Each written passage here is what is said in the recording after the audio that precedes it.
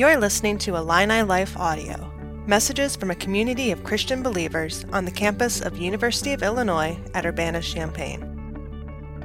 For more audio and video content, visit IlliniLife.org.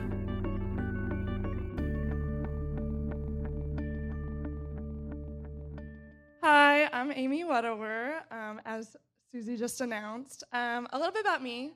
So I'm a sophomore here studying actuarial science. I grew up in St. Charles, Missouri, which is a suburb of St. Louis. I grew up going to church with my mom.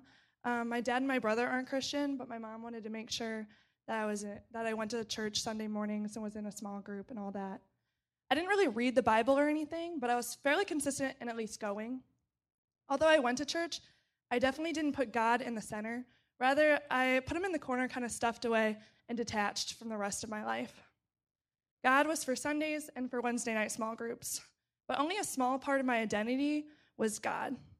I put my worth in school and in appearances and generally societal ideals, and I wanted to be perfect in these things, but I didn't put God within any of these things, and despite the facade that I put up, things were far from perfect.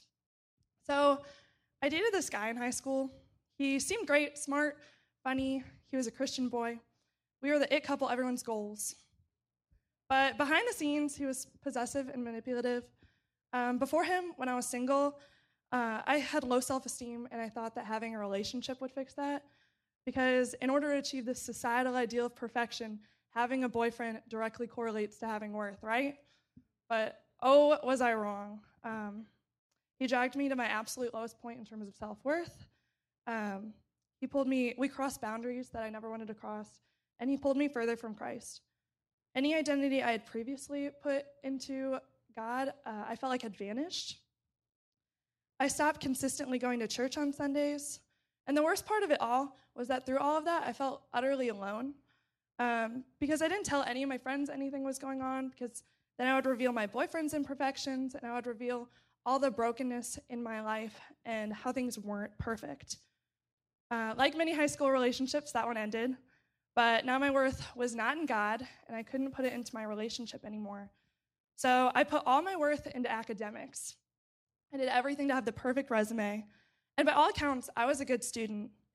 Except I got no fulfillment from this. If I got a B, I wasn't good enough, and I took that out of myself. If it was a low A, I could still be better. I allowed test grades to dictate how I felt about myself, which just wasn't healthy. Gosh, I could go on and on about all these unfulfilling vices that I put my worth into, but there's not enough time. So there's this metaphor that I read recently. So let's say I'm trying to measure my height. If I said, take a random stick and use that as your measuring device, you'd probably say I'm crazy. Because let's say I grab one stick and it says I'm 3'6" tall, but now I grab another one and now I'm 26 tall. Obviously, this is an absurd way to measure your height, because it's just not a reliable measure. But I was doing exactly this, except instead of my height, I was measuring my self-worth. I used measures almost as unreliable as a random stick. I used teen guys' opinions of me to measure my self-worth. I used my appearance. I used test grades, the number of likes on an Instagram picture, if people complimented me that day or not. I used my dad's absence as evidence for my self-worth. I look back at this time of my life and see how miserable I was and how often I fell short, because I'm not perfect, and I didn't feel good enough, because relationships will fail you, grades will fail you, friends will fail you, even parents will fail you. Your looks will fade, and money will only ever go so far. All these earthly things will let you down, but God is never going to let you down. God is never going to let you down. God is unchanging, and I didn't know that then. Coming to college, I wanted to revitalize my faith, make it my own. I stumbled across iLife and got connected fairly quickly. That being said, I still separated my church life and the rest of my life. I consistently went to small group, but I actually made a ton of excuses as to why I couldn't make it to Sunday mornings. I still remember my very first church service. Some days in your mind just stick out, and that was one of them for me. I felt God saying, see, why haven't you been coming? I want to know you. It was that day that God made a shift in my heart. I started to prioritize my faith, and I started to learn that in a world of letdowns, I can lean on God as my rock and my foundation. And I'm learning that I can put my worth in God as a reliable measure of my worth. Am I perfect? Definitely not. I'm a work in progress, still learning. My faith is still fresh. I acknowledge that I still put too much of my worth in school sometimes, or in my appearances. That picture right there, I could probably point out 30 different flaws.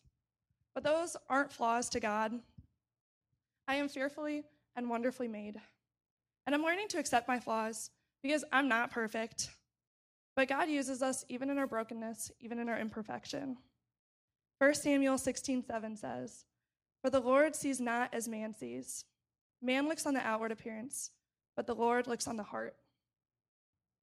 My goal is that as I grow closer to Christ, that I come to view myself more and more in the way that God sees me. And trust me, I've definitely made a lot of progress towards this. Honestly, since putting my worth in God, I have felt more beautiful and worthy in this past year than I have in my entire life. If you take one thing away from my story this morning, I challenge you just to think about where you're putting your self-worth.